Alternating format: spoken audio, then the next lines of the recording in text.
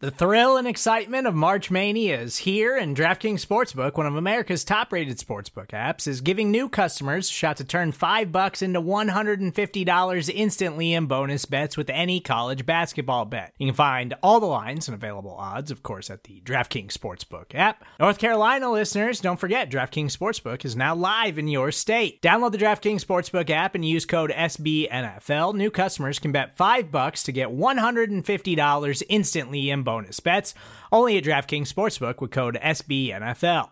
The crown is yours. Gambling problem? Call 1-800-GAMBLER, or in West Virginia, visit www.1800gambler.net. In New York, call 877-8-HOPE-NY or text HOPE-NY. In Connecticut, help is available for problem gambling. Call 888-789-7777 or visit ccpg.org. Please play responsibly on behalf of Boot Hill Casino and Resort. 21 plus, age varies by jurisdiction. Void in Ontario. Bonus bets expire 168 hours after issuance. See dkng.com/bball for eligibility, deposit restrictions, terms, and responsible gaming resources. You're listening to BGN Radio with Brandon Lee Gowton and Jimmy Kempski.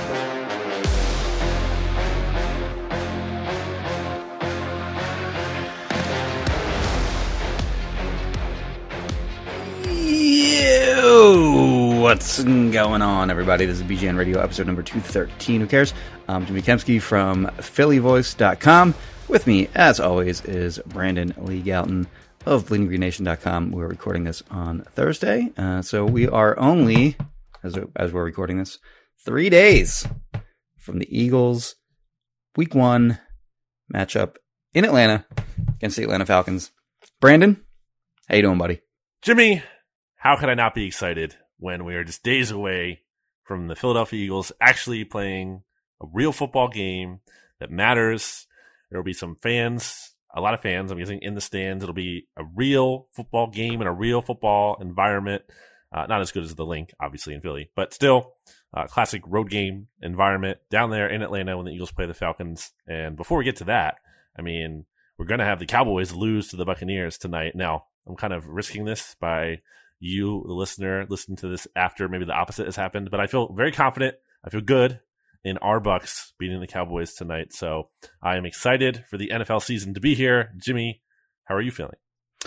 I am also excited for the season to be here. It's going to be fun with the fans being back because, like all last season, I mean, there were like little pockets of fans in my travels on the road, and the Eagles even had some fans. Like, what was the most they had? Like 7,500, I think, at any one game last year. So it'll be good to have everyone back. They were lucky that last year was the year that fans weren't there because, I mean, they'd have been getting booed out of the stadium regularly, especially as the season sort of wore on last year. So anyway, it'll be good to have everyone back in the stadium once again.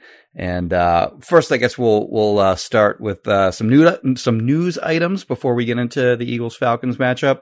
And I guess the first thing would be that. Well, before that, Jimmy, I have a very important announcement to make to you, and that is BGN Radio this year, sponsored by Righteous Felon Craft Jerky. You can go get some by going to righteousfelon.com and using discount code BGN15 for 15% off. Okay, now, Jimmy, please get into the news that we have. So 3 guys went on IR after 53-man cutdowns. They were offensive lineman Jack Driscoll, which was a little bit of a surprise, cornerback Josiah Scott, and as everyone already knew, Tyree Jackson was going to be out for the first 5, 6, 7, 8, 7 games, whatever, to start the season.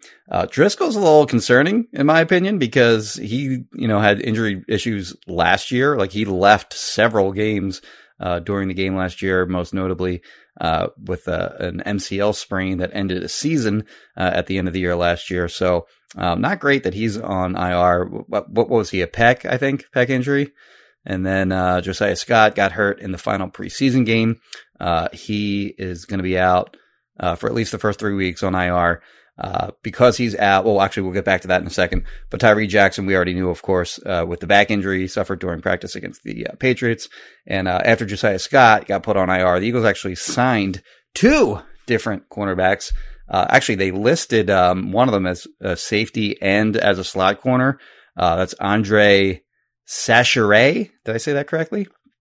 Who they picked up from. Should have my notes in front of me here on this one. Who's practice squad? They claimed him Well, they claimed they him claimed him off off waivers. waivers. Sastre was on the Indianapolis Colts roster, right. Okay. but they waived him because they made they had a couple claims of their own that they got, and I guess guys that they really wanted, so they had to create some room for those guys ultimately, or had to do so a little bit later to kind of do some roster maneuvering, and claimed Sastre, who spent time with Jonathan Gannon in Indianapolis last year when he was on their practice squad, and apparently had a good training camp according to Colts reporters. Multiple. Well, he made the reporters. team initially. Yeah. Yes. So he had the old mind F where you make the team and you think you're good to go, and then you get waived like a day or two later. So tough to be in that situation for him. And then they of course signed Mac McCain off of waivers from the Denver Broncos. No, he was off their practice squad. Oh, excuse me. I signed him off the practice squad. Yeah.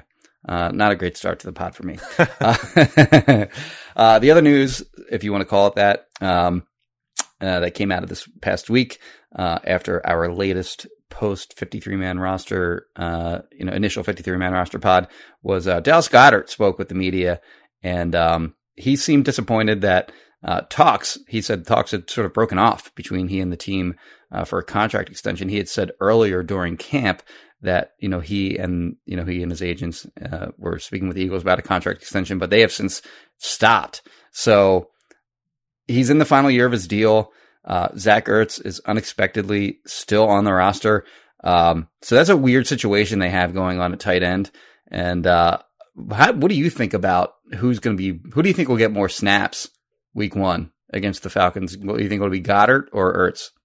Well, they're listed as co-starters, Jimmy. Yes. So therefore, they're going to split everything exactly. No. And I think it's going to be Ertz, right? You think so? Okay. I got Goddard on that one. Okay. I mean, it's tough because just because Ertz has obviously been here, Jalen Hurts liked throwing to Zach Ertz a lot in camp.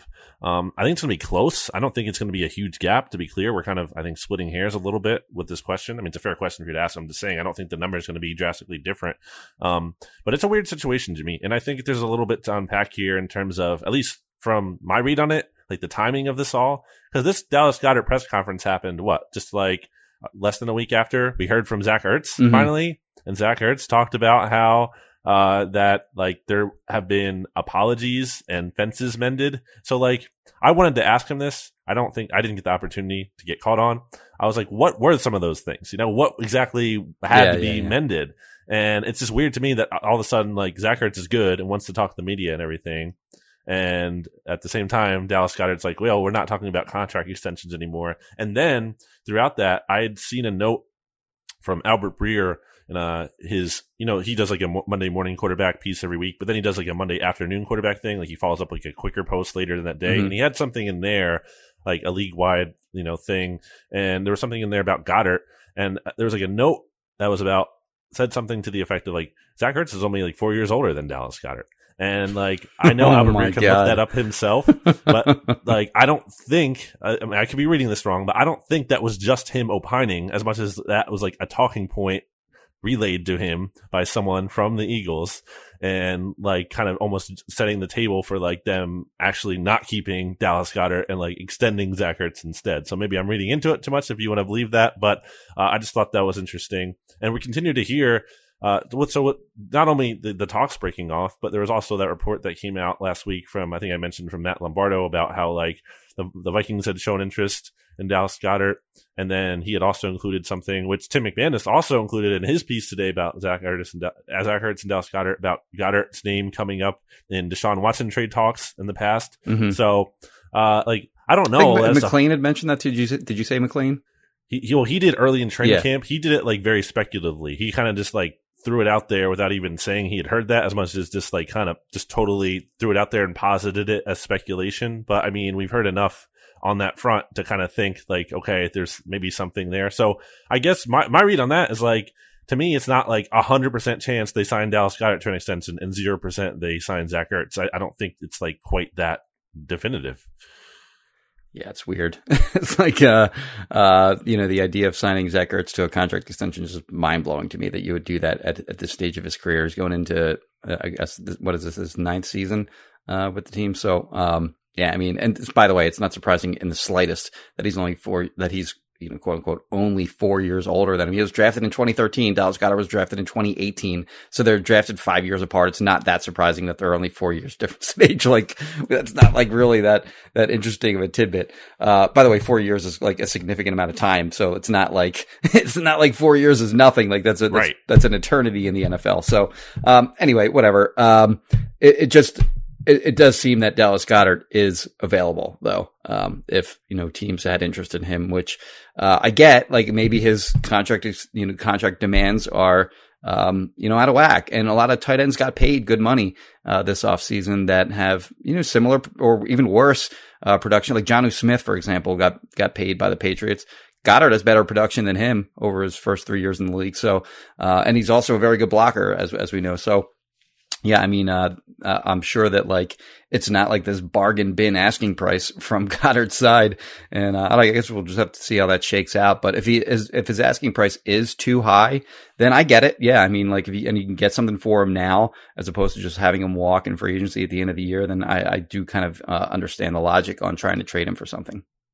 Really disappointing, though. I mean, yeah, for sure. Guy yeah, is the successor, and he's like not right. the guy, and he's actually good too. Like it's not like he's like one of their better draft picks over the last 4 or 5 years. One of the team's few good young players, at least has been for a while in terms of proven. I think they have a little bit more than they did in the past, or at least some people down on him though on Goddard. Have you kind of sensed that too, or no? Not as like, as he's a bum or anything, but I think kind of just questioning, like, is he truly like an elite level tight end? And that was part of why the argument has been here, at least to like trade Zach Ertz or get rid of Zach Ertz, is because I want to see what Goddard can do as a full season as like the volume primary target number one tight end. So that's a little frustrating. I think maybe some of that stems from, we've seen Zach Ertz and what he's done over the last, 8 years or whatever. And, there's an argument to be made that he was one of the top 3 tight ends in the NFL, fairly recently. So, sort of a difficult benchmark for Goddard to live up to.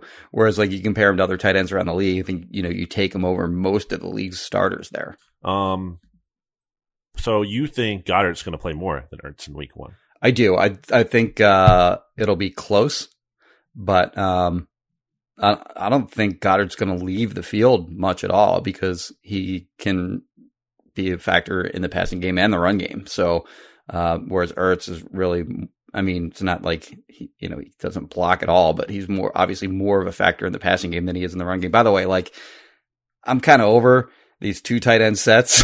Like it's just a very boring brand of football in my opinion.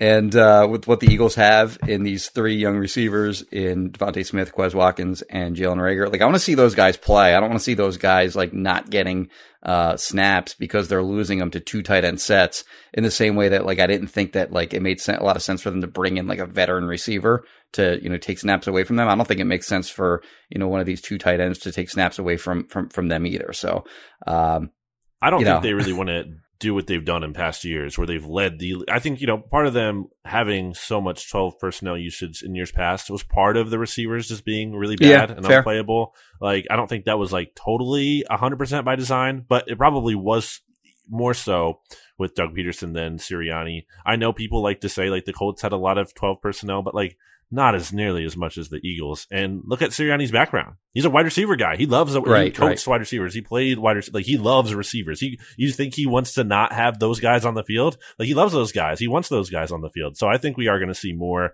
11 than we did in the past, which is, please, hopefully, because they just ran so much 12. It was like obnoxious is the word I would use to describe how much 12 personnel they used. Like I think that's the fitting word for how much they ran. But, and I think like that 11 personnel, will open up a lot of things in the run game for them too, because you have those 3 guys with the speed and, you can't have safeties creeping up to the line of scrimmage and sitting you can't have like 8 guys in the box against 3 fast receivers like that. You risk, having the ball thrown over your head. And, with that speed on the outside combined with, legitimate running quarterback in Jalen Hurts and legitimate running, like very talented running back in Miles Sanders, like, I think that's like the offense that I like. It's a nice combination. Like I wouldn't I wouldn't choose to build a roster, on a run heavy approach, but with what the personnel is, like I do think that like they can be very successful on the ground with Hurts and with Sanders and with those, fast receivers on the outside, keeping defenses honest. Yeah, my last point on this is like, I want to be clear and say that like 12 personnel, I don't think it's an abomination and should never be used at all. Right. That's not the point. It's a nice tool. Yeah. Yeah. It's a tool in the toolbox. It can't be your bread and butter. Like I don't know if I'm mixing metaphors there, but it shouldn't be like your staple. I think if you can use it effectively, and I think the goal before the 2019 season, as we talked about before, was like being able to, in theory at least, was being able to flip between 11 and personnel, depending on different matchups and things. I mean, that's ideal if you can do that. I think that maybe isn't like totally realistic, but I think you kind of, especially in terms of like how much resource allocation you're doing, because I think just in general, you're not going to be able to pay big money to 2 tight ends over the long term. But that's a whole different discussion. I just think I'd like to see more of a balance is the point of what I'm saying. Just more of a balance between 11 and 12. I think that would be nice. Jimmy, we have some other news to talk about, and that is the Eagles releasing their first injury report on Wednesday. They'll release 2 more, one today. Good to have them back. Good to have them back. Their final one on Friday. The Falcons injury report, very light, by the way. They had only 1 player, Brandon Copeland, on there, and he's like limited. He's like a backup linebacker for them. So the Falcons are really healthy. The Eagles, though, aren't like super far off. They only have 4 players on their injury report, and they were all limited. So every player on the Eagles roster practiced at least a little bit on the 53-man roster. Obviously not the IR people. So the 4 people on limited, Jimmy, were who? Brandon Brooks, who was the new addition. We'll get to him in a minute. He was a surprise addition. Landon Dickerson, of course. Rodney McLeod, who, was still recovering from his ACL tear. And Davion Taylor, who missed most of training camp with that calf injury. So, like, no surprises among Dickerson, McLeod, and Taylor. But Brooks was a little mild surprise in that he was on there. Was it McManus that reported that it is more just precautionary is the wrong way to put it, but just like managing him is he's not really he's very, very likely to play on Sunday against the Falcons. So I mean, this is like the healthiest that we've seen them heading into a season. Like we've mentioned that, like last year heading into week 1, they were without Lane Johnson, Miles Sanders, Andre Dillard, who was originally going to be the starting left guard or left tackle. Derek Barnett didn't play week 1. Javon Hargrave. I don't think he played week 1. Javon Hargrave didn't play. I mean, there's just a whole slew of guys, and they lost that game, and then they lost a lot more thereafter. So, like, they're heading into the season with pretty much every starter expected to play, with the exception of McLeod, who was, it was weird. So, like, Darius Slay spoke a couple days ago, and he like a weird comment, like, Rodney worked so hard to get back, but the NFL rules. And did he just think that like McLeod was still on the PUP list or something? That's what Eagles PR had kind of intimated, that there was confusion there. But like, I don't know. That's weird that he said that. And I mean, he's limited. That doesn't, so like, and he didn't practice in training camp at all. So I think it's kind of fair to wonder if McLeod is like definitely going to play on Sunday against the Falcons. And even if he does, like, does he play 100% of the snaps? Because usually when Rodney's out there, like, he's playing the entire game. He's like one of the only players on the entire team, offense or defense, who's like playing the entire game. And he's had a role in special teams on the past too. So like, maybe do they try to like limit him a little bit? Do they really play him like the full amount? Is he going to be full all the way back? Like, so I think that's kind of one to look at still. And obviously, you're kind of not feeling amazing about the options behind him if he's not playing, because it's Kayvon Wallace, who was all banged up in training camp and really didn't like show anything that showed like he's making this big leap from year 1 to year 2. And Marcus Epps, who I kind of think like is what he is, which is kind of like a nice, fine, like whatever, 4th or 5th, like a acceptable 4th or 5th safety or whatever, but you don't really want him playing a majority of the snaps. You're limited with what you can do with him. He's just a deep safety only. Like, he's a bad tackler. He does have like some ball skills, but you don't want him, like, you're not going to use him in a lot of different ways. Whereas with McLeod, you can play him deep or you can move him up. Same thing with Anthony Harris. So like, he makes you a little bit less diverse of a defense. And then, with Brooks, obviously, I think we both think he'll play, but still not like great that this guy who hasn't played football, Jimmy, it'll be 623 days from Brandon Brooks' last football game when he plays this Sunday. He hasn't played since late December 2019. That's crazy to think about. So not like amazing that he's on the report, not the end of the world, but it's like, prefer not to see him on there. And Dickerson, I'm guessing he's not even going to be active because, I mean, or maybe he will, but I don't think he's like in line to play if one of the top like guards or one of the top interior guys gets out because he hasn't even had, again, he didn't practice at all in training camp. He's only limited now. He's not even doing full stuff. So I can't even imagine, like, especially center. I can't imagine like he's ready to just play center like right away and make the calls and everything. Yeah. So I guess that wraps it up for the injuries. Like, I think they're, like I said, they're in better position this year and that was obviously their focus during training camp. Their biggest, priority was coming out of training camp in the preseason with a healthy team. Now it remains to be seen if, these hour and 15-minute practices will have them prepared enough for the regular season. But, I think that certainly you'd rather be in this position, with just these 4 guys who are limited in practice, as opposed to all the guys they were missing last year this time. Well, Jimmy, why don't we go to break? But before we do, let me tell you about Righteous Felon Craft Jerky, which you can go get for yourself by going to righteousfelon.com. Now you're wondering, why am I always plugging Righteous Felon Craft Jerky? Well, gentle listeners, in the phrases of Michael Kiss, they're delicious. They're delicious. Everyone loves them who has tried them. There's so many different flavors. They are the meat snacks that your Philadelphia Eagles eat. That's right. Righteous Felon Craft Jerky is at the NovaCare complex for players to snack on. And Jimmy, if the Eagles are going to have a good year, I think it's because they're actually loading up on their Righteous Felon Craft Jerky. Unlike last year when we know they weren't having as much of it. They were an underrated storyline this year, in my opinion. No one covered that. Nobody's talking about it. It's crazy to me. It's wild. So make sure you're in lockstep with the birds and get some Righteous Felon Craft Jerky at righteousfelon.com. You want to use discount code BGN15 so you get 15% off your order. It's great. So go do that, and we will be back after this. When you need mealtime inspiration, it's worth shopping Kroger, where you'll find over 30,000 mouth-watering choices that excite your inner foodie. And no matter what tasty choice you make, you'll enjoy our everyday low prices, plus extra ways to save, like digital coupons worth over $600 each week. You can also save up to $1 off per gallon at the pump with fuel points. More savings and more inspiring flavors make shopping Kroger worth it every time. Kroger, fresh for everyone. Fuel restrictions apply. Another day is here, and you're ready for it. What to wear? Check. Breakfast, lunch, and dinner? Check. Planning for what's next and how to save for it? That's where Bank of America can help. For your financial to-dos, Bank of America has experts ready to help get you closer to your goals. Get started at one of our local financial centers or 24/7 in our mobile banking app. Find a location near you at bankofamerica.com/talktous. What would you like the power to do? Mobile banking requires downloading the app and is only available for select devices. Message and data rates may apply. Bank of America NA, member FDIC. Back here on BGN Radio, Jimmy, we're changing things up a little bit this year.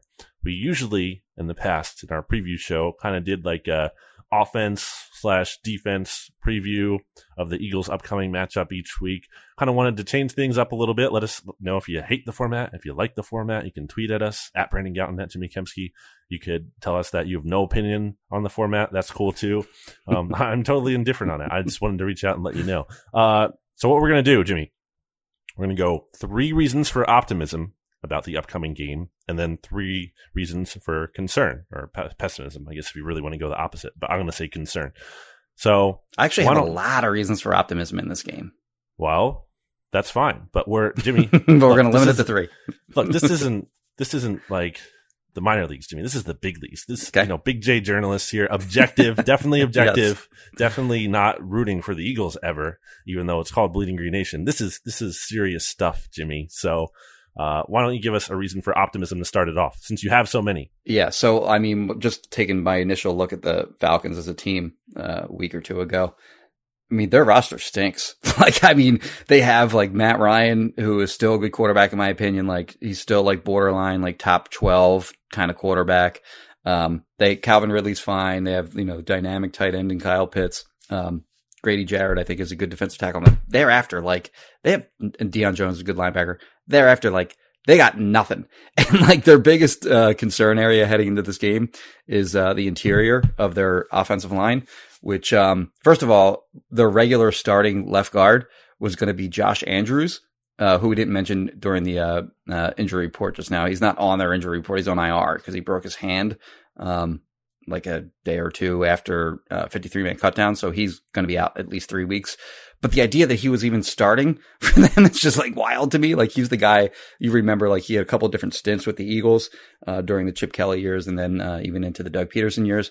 But he's out. So like the guy who couldn't beat him out during training camp is a rookie. He was a 3rd-round pick whose name is escaping me. Let me just look it up here real quick. Jalen Mayfield? Jalen Mayfield will play left guard in Josh Andrews' absence.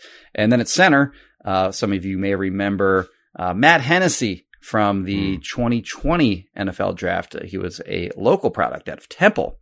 He went in the 3rd round last year and was forced into action at guard at times last year. And then at the end of the year, their center, again, whose name is escaping me right now, got hurt and he had to fill in for him at center. Did not go well. Like either at guard or center, he did not play well. So he's their starting center heading into this season. And one of the strengths of the Eagles overall is their defensive tackles with Fletcher Cox and Javon Hargrave, who had a killer camp this year. And then, of course, Milton Williams, who showed that he can do some things as their 3rd-round pick this year. They have to dominate the inside. They have to dominate the interior of the Falcons' offensive line in this game, create pressure up the middle against Matt Ryan, because I think from what we've seen out of Matt Ryan offenses is that they like to get the ball out quickly. And if they can get that immediate pressure up the middle, then I think that'll hamper what Matt Ryan sort of is going to have to do in this game with that weak offensive line. So that is my biggest reason for optimism heading into this game, is that there is a severe mismatch, in my opinion, between Fletcher Cox and Javon Hargrave against the interior of this Falcons offensive line. I agree with you. That could almost be like the entire game in terms of like why you feel confident about the Eagles winning. Like you just feel so confident the Eagles are going to like dominate that matchup. I think it's a good point by you.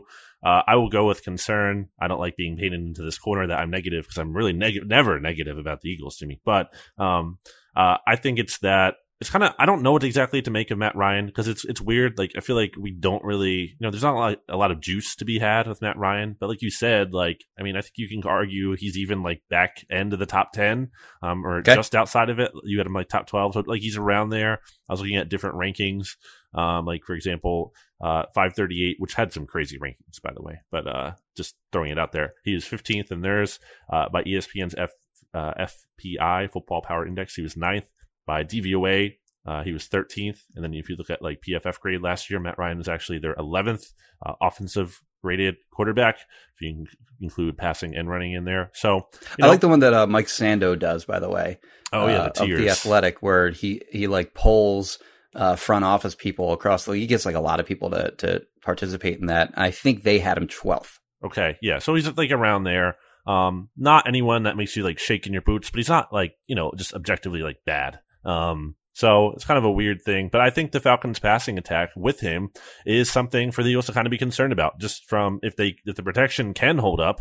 I mean, I know they traded Julio Jones, which is weird to me, but they have pieces there. Like Calvin Ridley, I think is a really good receiver. Russell Gage, I think is underrated and hasn't gotten a lot of hype, but I think he can kind of step up. And I think his development is part of why the Falcons did have some comfort level in getting rid of Julio. And then obviously Kyle Pitts is a monster. Now, we didn't necessarily want the Eagles to draft him, but that was more about like a fit thing and everything. But like, I mean, he's a beast. Just watch the guy play. Watch him play. And I think you have the whole Philadelphia narrative there. I'm sure he wants to show up big, not only in his first NFL game, but against his NFL city as well, a team that he probably rooted for growing up. So I think that's a scary trio of those three guys. Pitts in the last season at Florida, 8 games, 770 yards. I think he had, I'm going to say 12 touchdowns. Extrapolate that over like what a normal college football season would be, like 13 games. And, you're looking at like 1,250 receiving yards and 20 touchdowns. So like he was awesome last year. And not only that, like he would often face like the best corners in the SEC, like J.C. Horn and, the Alabama cornerbacks. And he beat anyone that covered him last year. So, I mean, he's tight ends don't tend to start out great in the NFL. It's a difficult position to have immediate success, But if there's a guy that can do that heading into the NFL, like this is the guy. Like, I mean, we're talking about the 4th overall pick. So in like a loaded quarterback class. So, for the Falcons to just say, now, you know what? We're not going to take a quarterback, even though our quarterback is 36 years old. We're going to take this guy. I think that kind of tells you what kind of talent he has.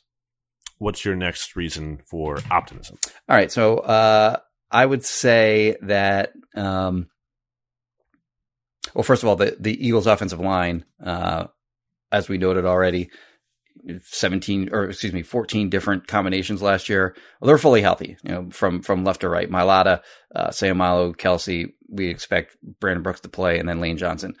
Falcons pass rush, garbage. Like, I mean, you like look at their front seven, and their front seven has a combined like 464 career games played. They have 73 career sacks combined. And like, so like 464 career games, like combined, like these aren't just young guys that like just haven't piled up a lot of sacks over their careers. Like these guys average like, I think their average age is 20, like right around 27 years old. And 73 career sacks for their front seven. Like you just compare that to the Eagles, for example, like Ryan Kerrigan, has like 100 sacks over his career. Brandon Graham and Fletcher Cox, both have over 50. I know that. I think Brandon Graham is over 70 something, for his career. So, I mean, they just don't have anything, as far as the pass rush goes. Probably their best pass rusher is probably Dante Fowler on the edge. And then Grady Jarrett is a guy who actually kind of tore apart like Isaac Sayamalo a couple years ago. But, I wouldn't expect a repeat of that, and they can give him some extra attention if need be. But, I think that's, the Eagles can dominate on the interior of their defensive line on that side of the ball. And then on the other side of the ball, I think that they should be able to give Jalen Hurts, give Jalen Hurts a lot of time to throw. And I also think that they'll be able to open up holes in the run game. Like the run game, I thought was sort of like an area that they showed that they were really effective during training camp, and even during those joint practices. So like, I think that just as a whole, the Eagles can absolutely dominate on both sides of the ball in the trenches. All right. Why don't you give me a reason for a negative? Because you've had 2 positives so far. Okay. So, I guess my concern would be, who's the safety? Like, who's the safety opposite Anthony Harris? Because even if McLeod plays, first of all, like, we sort of harped on this, like, way back, like, in, like, our, like, early podcasts, where McLeod was coming back from, an ACL tear. He tore his ACL in the 2018 season. And then in 2019, like he was culpable for a lot of big plays allowed. And granted, like they played a lot of like, single high safety, and he was responsible for covering a lot of ground, in that Jim Schwartz defense that probably didn't play to his strengths. Nevertheless, he was culpable for a lot of those big plays and just didn't look, very good. 2020, before he got hurt, like he looked significantly better. He looked faster. He looked, more spry, quick, agile, whatever, until he got hurt, obviously. And then the season was over. So, which McLeod are we going to get back when he comes back? Are we going to get the 2019 version that looked a little slower, or the 2020 version who was an extra year removed from his initial ACL tear, who looked like, an above average starting safety once again. So, that's a concern. And then if he can't go, who's going to start? It's going to be Kayvon Wallace. It's going to be Marcus Epps. And they both have their flaws. Like as I mentioned earlier, Epps is just a deep safety only. I kind of lean toward them going with him as the starter, as opposed to Wallace, who, is, more, I guess, box. Yeah, I mean, well, he can do more. I think he can certainly play in the box better than Epps can, but I don't think that should be really their concern against the Falcons, rushing attack. Their starting running back is Mike Davis, and we already mentioned like their interior offensive line isn't very good, so I don't know how much they're going to be able to run the football as it is. So I would lean toward Epps starting, but nevertheless, like that spot would be my biggest concern defensively if I'm the Eagles. McLeod is 31 now, too, as opposed to a couple of years ago when you were talking about struggling a little bit. He was 29 then. So, he's older. It's another ACL injury, so definitely things to worry about. My positive, I'll go with the positive for the Eagles here. I'm looking at the Falcons secondary. Jimmy. Yes. And AJ Terrell, they're starting, and Fabian Moreau, who like couldn't cut it in Washington basically and didn't want to keep him, are their starting corners. And then you have Eric Harris and Daron Harmon, who I believe is on his third team in 3 years, going from the Patriots. Is he the to guy the that picked off Foles in the Super Bowl on the bobble? Yeah. Yes, I believe it was on, the pass that Alshon, bobbled. You kind of kept it alive, and it popped right into Daron Harmon's hands. Yeah. So, I'm looking at that secondary. I'm also seeing Stephen Means as starting for them. He's listed as starting outside linebacker. I love Stephen Means, but but that's weird because he's above Dante Fowler on their depth chart. Oh, is he? Okay. Yeah, I don't even know what's going on there. But that doesn't sound right to me, but I guess we'll see. I like Stephen Means, so nothing against him, but I'm just saying probably not ideally a starter on like a really great team. So that secondary just doesn't scare me at all. I think Jalen Hurts is going to be able to have some success here in the passing game. I feel like with these cornerbacks, like there should be some big plays. Who is stopping them from making like really, really big plays? Like there has to be. So I'm looking at that as a positive. I will flip to a negative, Jimmy, to I guess round us out here, unless you have another one. But I think for actually, do you mind if I just one quick note on the go ahead. The defensive backs that you noted. So you mentioned Eric Harris and Daron Harmon are their starting safeties.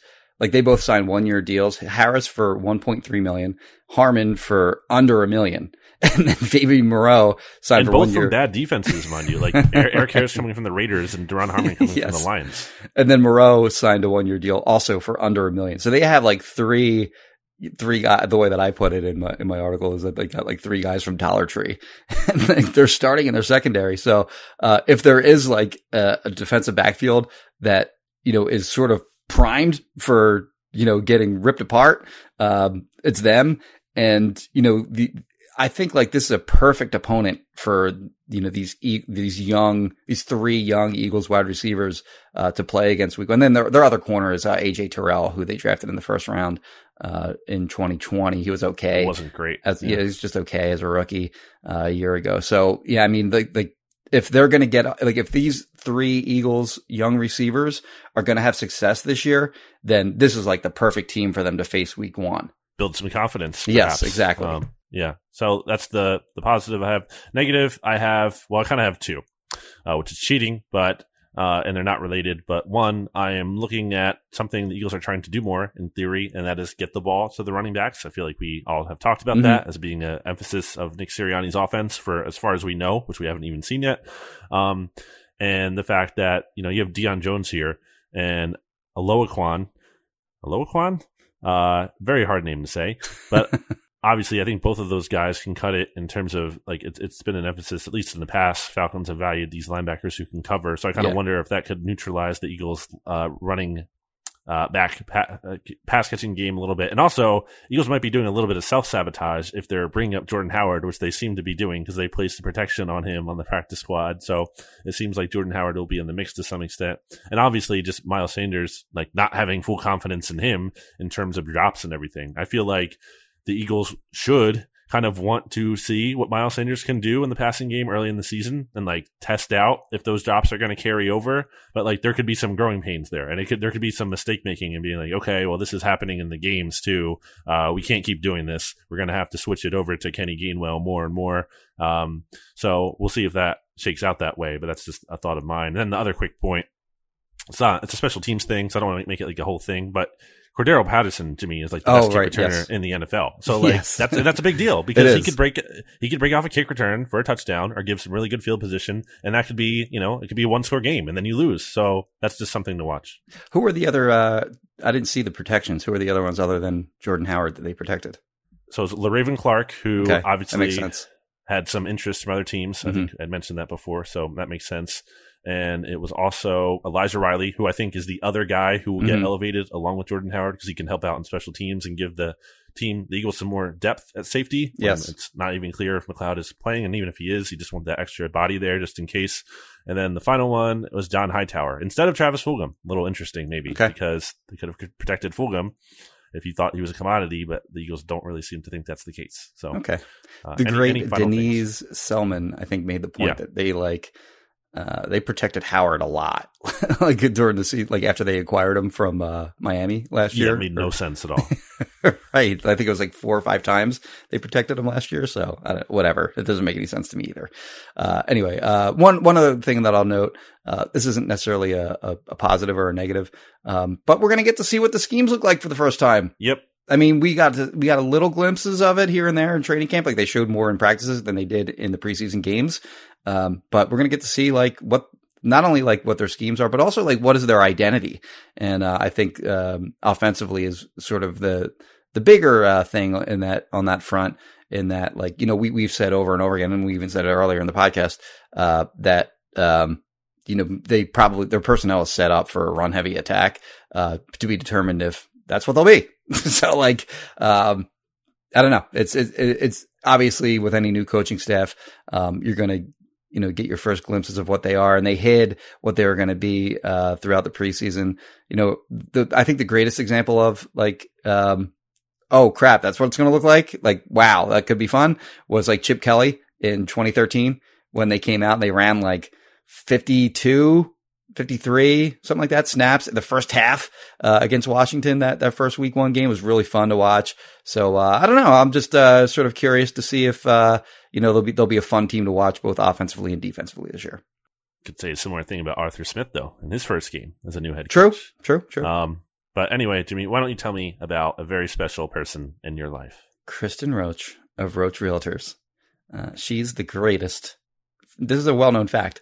The greatest realtor in the history of the universe. And her phone number, you can talk to her. It's like, she's the greatest realtor in the history of the universe. You can actually talk to her. Like, I don't know how you couldn't take up that opportunity. But her number is 856-906-9295. You can also call or text her, of course. You can also go to roachrealtors.com if you are looking to buy or sell your house. Brandon? There's also this little contact form I see on roachrealtors.com, looking at it right now. So you can also, there's like an email. You can type out a message in there if you want to, you know, do it that way. So just text her. Well, I'm just saying. All right, don't do that. I don't know if that works or not. So okay. Well, I'm just saying there's different options on the site. So, okay. You know, whatever you're comfortable with, but, you know, I guess text her if you really want to do that and be direct. So do that, and we will be back after this.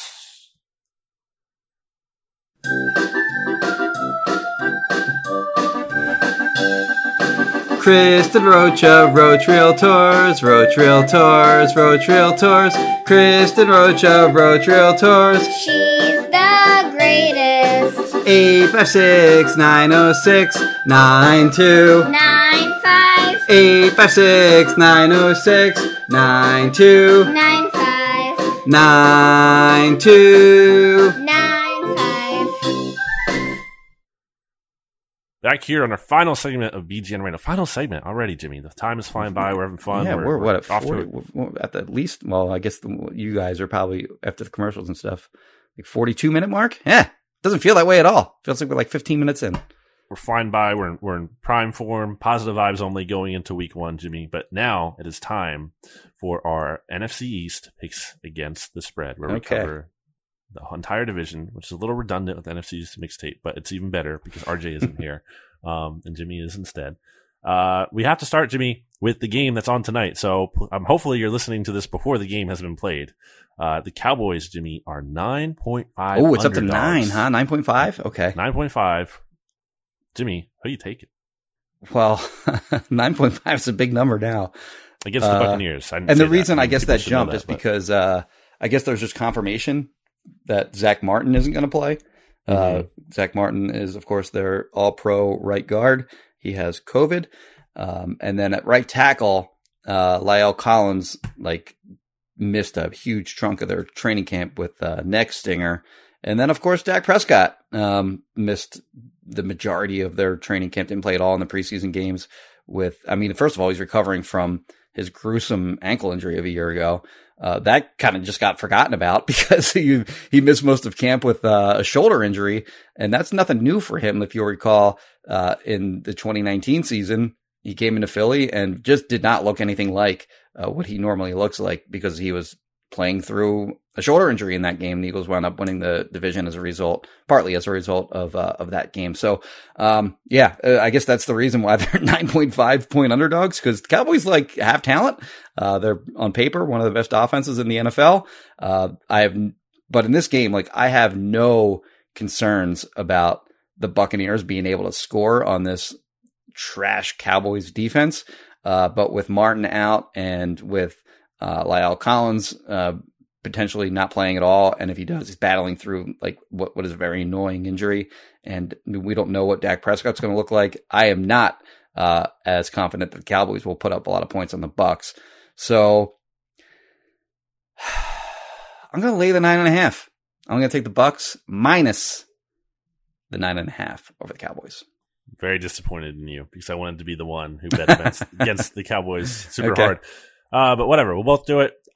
Jimmy, Mike McCarthy stinks. He's a buffoon. Dak Prescott is getting way overrated after, Dak Prescott has been so romanticized after getting hurt last year. It's people act like he was the MVP of the league before. It's such a, I mean, it was a shame how he got hurt, obviously. Yeah. I agree with that much. But it wasn't he was on a really, great pace.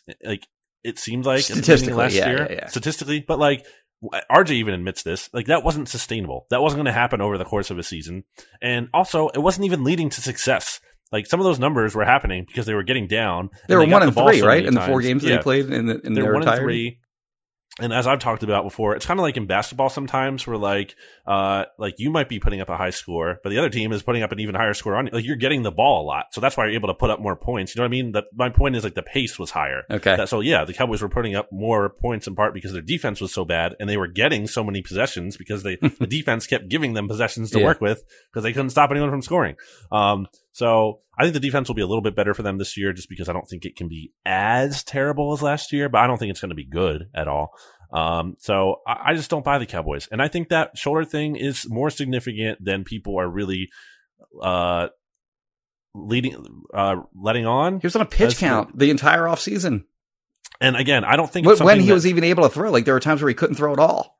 Exactly. And I don't think it's he's going to come out tonight and he's going to be the worst quarterback in the league, or he's not going to be able to throw at all. He might even have a good game, but I think that shoulder thing could pop up again later down the road. So, that doesn't have to do with this game, but it's just something I'm definitely thinking about. I think Zeke is cooked. I'm not buying, he's had this great offseason, he's back. No, the touches aren't going away. The many, many touches he's logged on his body aren't just disappearing. So I'm going to take the Bucs, who have a lot of continuity. That's been talked about way too much. It's all 22 starters returning and everything. Yeah. And it is legit, though. I mean, it is, but it's just we can't. Yeah, I'm tired of hearing. I'm tired of hearing about it too. But the number one talking point. Say something new about them. Right. I think their defensive line is going to create a lot of issues for a Cowboys offensive line that I think is a little more suspect than people are also thinking it is, especially with Zach Martin not there. Mm-hmm. So I think the Bucs win this by comfortably. I'm going to say at least by 10 points. So I will take the Bucs to cover this game, and I can't wait to rub it in RJ's face after the Bucs win. Okay. And bury the Cowboys season after week 1. Jimmy, the next game is the Chargers at the football team, and the football team are 1-point favorites at home. I saw that too. That flipped at one point. The Chargers were mostly favored in that game, also by 1 point. But yeah, it was a tough game for me to sort of figure out. What I think the Chargers did this offseason, which was smart, was they put a ton of resources into their offensive line. They signed Brian Bulaga. They signed the center from the Packers. His name is escaping me. They drafted Rashawn Slater in the first round. Yes. So that was a big problem area for them in recent years, and I think they did a lot to sort of shore that up. And then on the defensive side of the ball, they have Joey Bosa, and I think they have a good defensive front. So where I think Washington's, obviously Washington's their biggest appeal as a team is their defensive line. And I think that the Chargers, I guess it's their biggest, it'll be a huge early test for them. Whether they did enough to shore up that offensive line, but on paper, it looks decent enough to me where I think they'll be able to sort of withstand, what Washington can bring in that regard. And for me, Justin Herbert is just way better than Ryan Fitzpatrick. Ryan Fitzpatrick has these weird pockets of brilliance where he can look like a Hall of Famer one week, but I mean, far more often, he just looks like the guy that's on his 9th NFL team. So, if you're betting on sort of great Fitzpatrick, week 1, I don't think that's a very good bet. And I think the Chargers are just overall a more talented team with a much better quarterback. I don't think it's a lock. I don't either. They can certainly win this game, but I do have the Chargers winning this game. And Ron Rivera's an experienced coach, and Washington's at home. And Fitzpatrick, like you said, one of those heater games could be in week 1. That could come, and he could just look flawless, and then it's well, he 2019 he did that. No, 2018 he did that. Where he had the huge game against the Saints, and then against the Eagles, he had a huge game. So yeah, he can come out firing. I will say I actually did look at that because I was wondering if that could be an angle that I looked at. But his first game in 2019, they lost with Miami. They lost 59-10. Well, and I mean, on one of the worst rosters in the NFL, of course. And then in 2020, last year with Miami, they lost, I think, to the Patriots. Whoever it was, they put up Bills, 10 points or something like that. It was a very low offensive production game for them. So I don't know. Like you said, you can get a heater game out of him unexpectedly. So I like the Chargers this year a lot, Jimmy. And if you listen to the SB Nation NFL show, gentle listener, which you should, and if you aren't already, please follow, rate, review, subscribe, that show where we're talking not only about the Eagles, which we do, but all the teams as well. It's good stuff. Check it out. But if you did listen to that already, you heard me talk about how when we did our predictions this past week, Jimmy, for MVP and Coach of the Year, I have Justin Herbert winning MVP. I think he's going to make a big year 2 leap, just like we saw Carson Wentz do, just like we saw Lamar Jackson do. That happens. Sometimes these quarterbacks make these really big year 2 leaps, and in part because he was one of the most pressured quarterbacks last year in terms of the amount of drop. I think he had the second most dropbacks total under pressure. Okay. And they upgraded the offensive line. Like they said, another guy you didn't even mention, I believe his name is Matt Feeler. Oh, yes. From the Steelers. Yes. And he was a solid guy too. So they really upgraded, I think, along that offensive line. And I think that's a big deal for them. I'm buying Brandon Staley. I think he's a good coach. And I don't think it's just he knows how to run a defense. I think he's a good coach. He has some of an offensive background in his past too.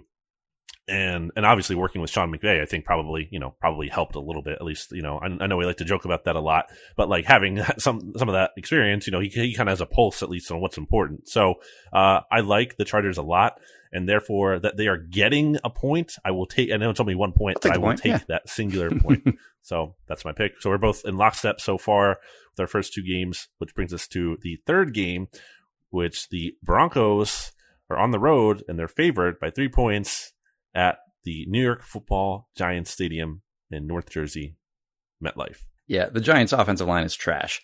And, this Broncos team, I took a look at them and I kind of like what they have. I like their secondary.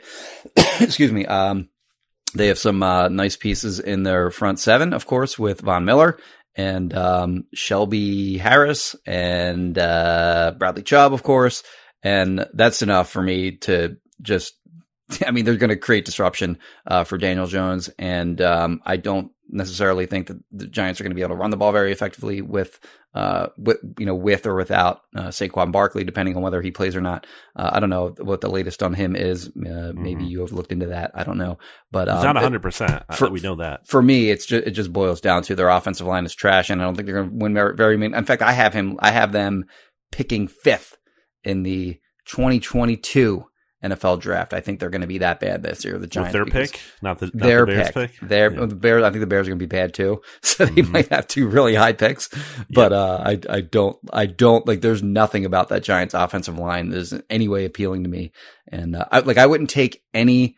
I would not take a single one of their players and have them start on the Eagles offensive line right now. So that's how bad I think they are. And yeah, I think the strength of that Broncos team is their defensive line. They also have their offensive line is decent enough. Bowles, the left tackle, has really kind of come along as he's grown into the league. They have some young, intriguing skill position players, especially at the wide receiver position in Judy and Hamler, and Cortland Sutton is back now. Teddy Bridgewater isn't necessarily like a super appealing quarterback, but he's also a guy that like doesn't make a ton of mistakes. So I think that's fine for what they are as a team. And it's just good enough to beat the Giants. Yeah, Teddy Bridgewater can get you to, well, last year, the Panthers were at like 7-9. Yeah. Like he can get you to like and the Broncos have a better roster than them. Yeah, so, I mean, yeah, again, I'm not a big Teddy guy, which is also why I think this could be a winnable game from the Giants, just because if he has, I know he doesn't necessarily always make mistakes, but he has some, like, really lackluster games I've seen from him that are just like, oh my gosh, like, this guy can't do anything. I can't take the Giants in good faith, just because, like, you outlined it well. Their offensive line just isn't good. It's young, but doesn't mean it's good. Yeah, right. That's even, like, I think that's even more of a detriment to them. Because they're not only bad, but they're also young, inexperienced, no cohesion, and like an experience. So like if they're that might be fine for like long term, but in the right now, it's not good to be young. I also think Saquon, based on what we're reading, like isn't 100%. I mean, I saw Jabril Peppers basically admit that, one of his own teammates.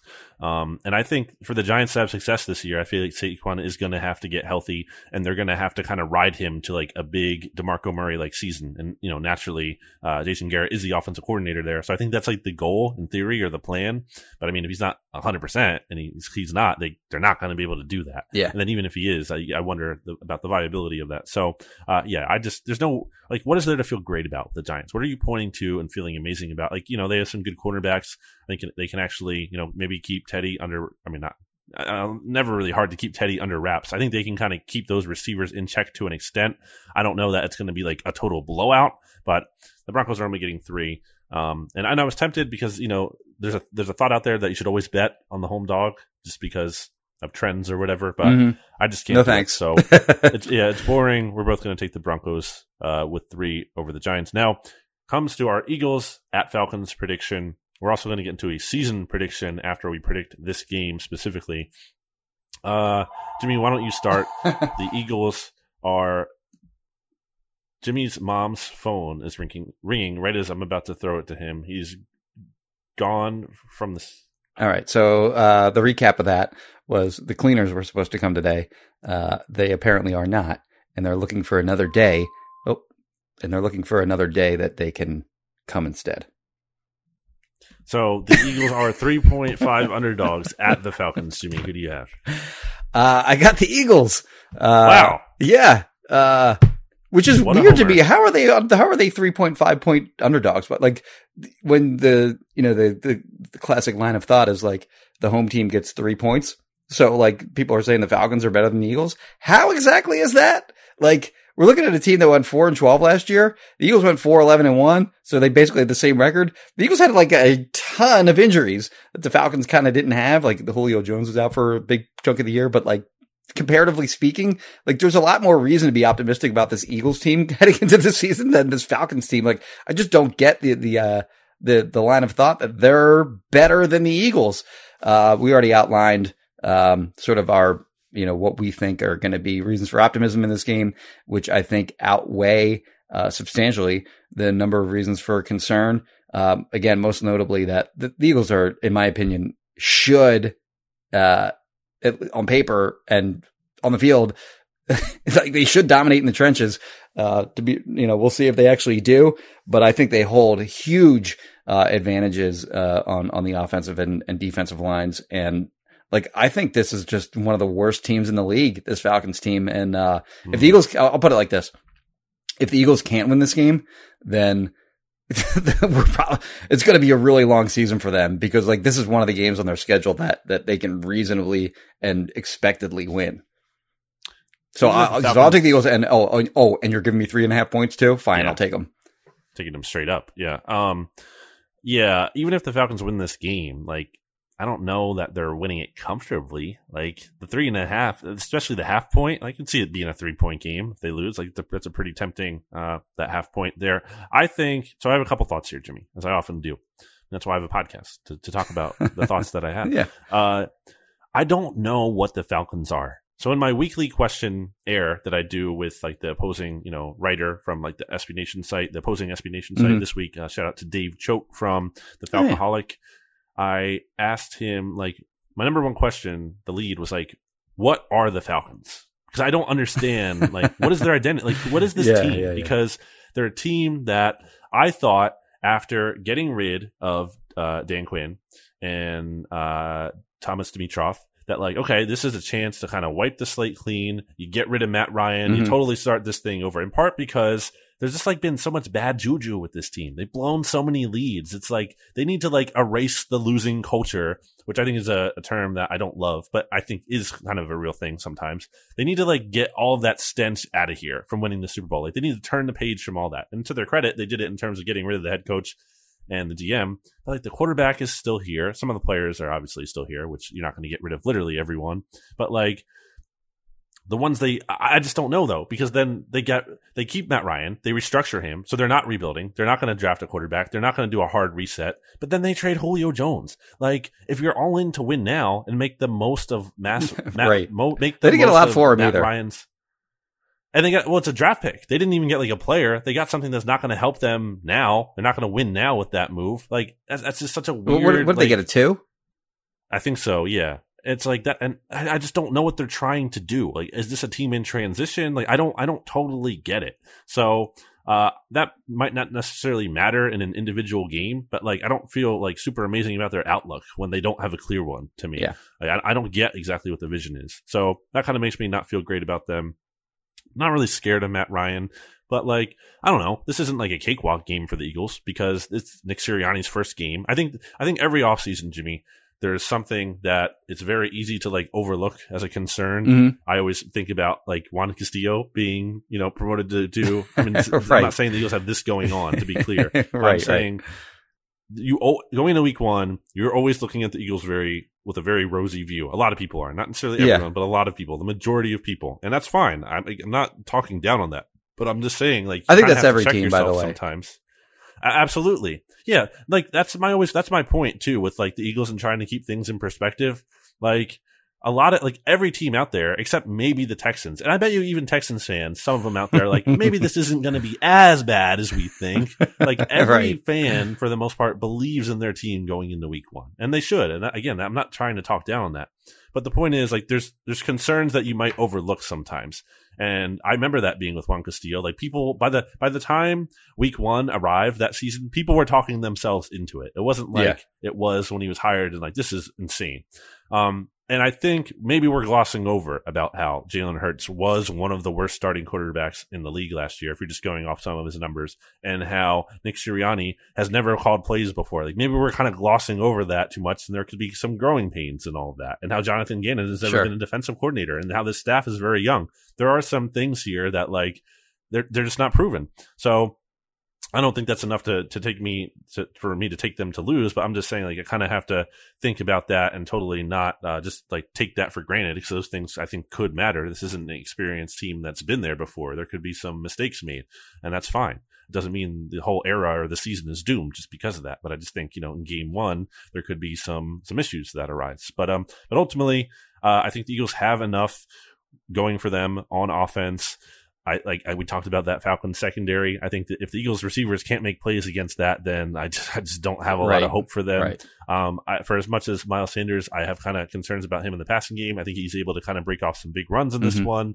I think the defense, which looked pretty good in training camp, isn't going to be perfect, because I think, again, you have to kind of put some respect on Calvin Ridley's name, on Russell Gage's name. I think Kyle Pitts is going to have some big plays, some big moments, but I think the defense can kind of hold on enough where the offense can outpace what the Falcons are able to score. And I think the Eagles win this game, start the season 1-0. I will say, we'll get into this very soon, but I feel like the Eagles win one of their first 2 games, and almost only one of their first 2 games. I think they're starting off 1-1. So if they lose this one, I'll feel good about them beating the 49ers. But I have them winning this game, let's say by a score of 27-24. We'll keep it real classic. Okay.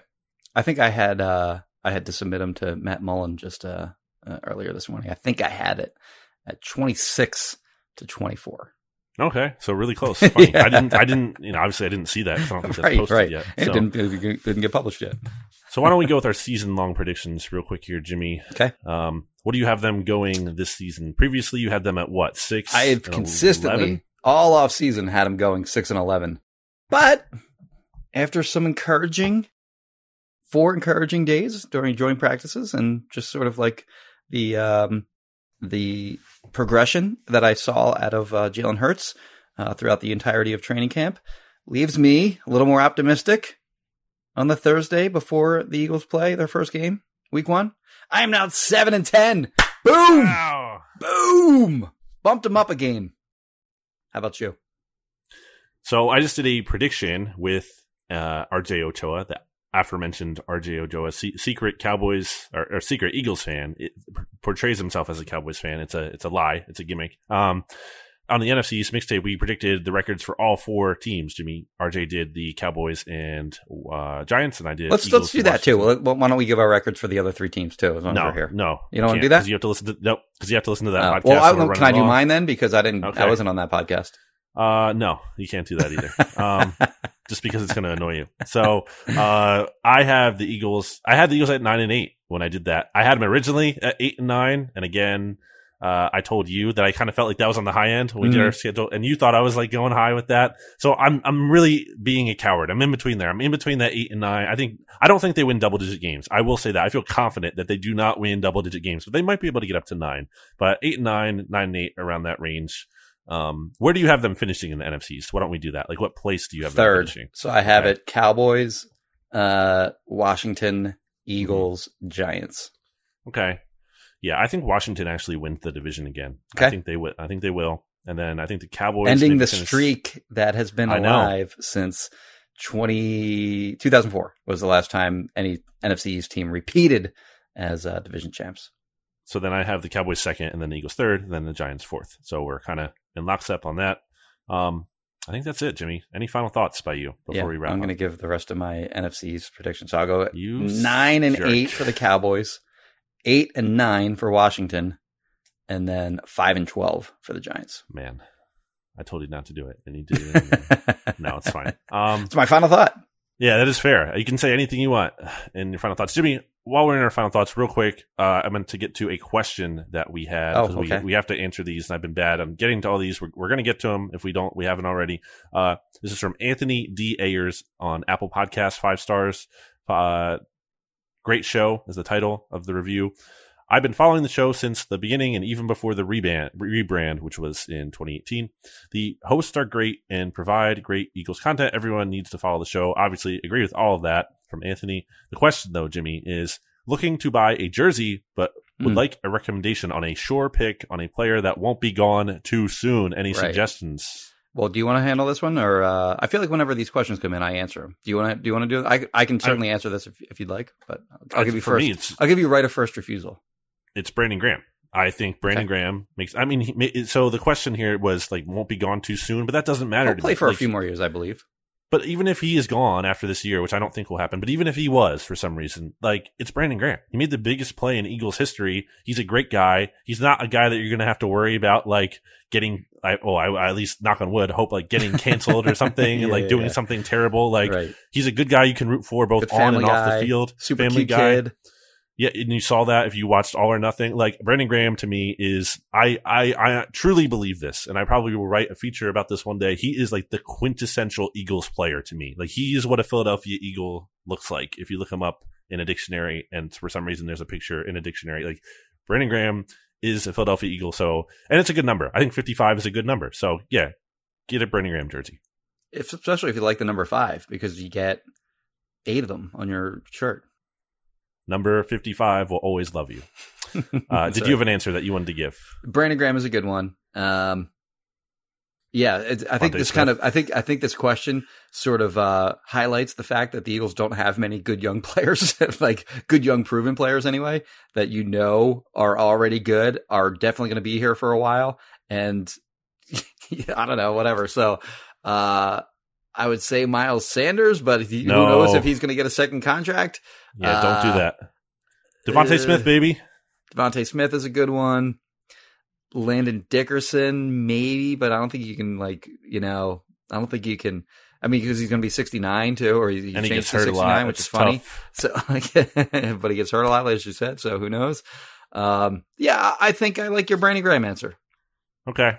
Along the same lines, I think you could also, Jason Kelsey is every bit as sure. It's sort of like a good choice for all the reasons that you named for Brandon Graham. 100%, and could be a potential future Hall of Famer. Yes. Different discussion for another day, though. Jimmy, my final thought is I'm excited for all the Bleeding Green Nation coverage we have going on the feed beyond the show. So if you're not listening to those episodes, you should, because there's a lot of good stuff out there. I mentioned the NFC East mixtape with RJ Ochoa. Obviously, we have Rachel and Mark breaking it down on the QB show Reboot. So we have that going on. Jimmy, Rachel just did an interview with the Eagles starting quarterback, Jalen Hurts. And Jalen Hurts doesn't show a lot of personality, but Rachel got him to open up a little bit. So everyone should definitely check out that. That's a big deal. I know. Does Jalen Hurts do a lot of podcasts? No. Now, this is a promotional thing, but hey, we made the most out of it, and I thought it was really good. So you should check that out. It's also on the feed. Also coming up on the feed, not out yet. And also should shout out Seamus from the Bleachers. Obviously, he is an episode. But coming up on the feed after the game, Jimmy, on Sunday, we have our new edition. This is the first podcast we're doing since we announced that news I had been teasing that Eitan Shander will be hosting the post-game shows this year. So check him out after the game. We'll have that streaming live so you can react. And Eitan wants to make it an interactive show. He wants to hear from you, so you can, write in or call in or whatever. We'll get that set up. So you can kind of get your feedback in there and interact with him. And I believe Jess will be joining him on that show. So it'll be really good stuff that you don't want to miss. So rate, review, subscribe, all that good stuff. So you're seeing it all. Also check out the SB Nation NFL show, which I plugged earlier, which has a lot of good content on it right now, getting you ready for week 1 and everything, and then reacting to week 1. I will be on those shows on Tuesdays, the Oddcast, the Off Day Debrief with Rob Stats Carrera. Follow me on Twitter at Brandon Gowton. Follow Jimmy Kempski on Twitter at Jimmy Kempski.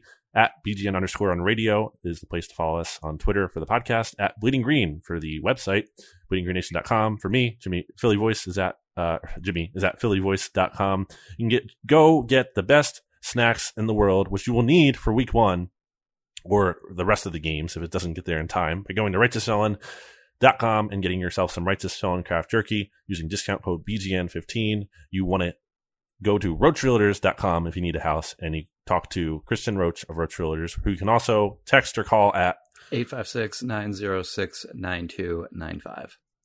All right. Those are all the plugs. It's time to get out of here.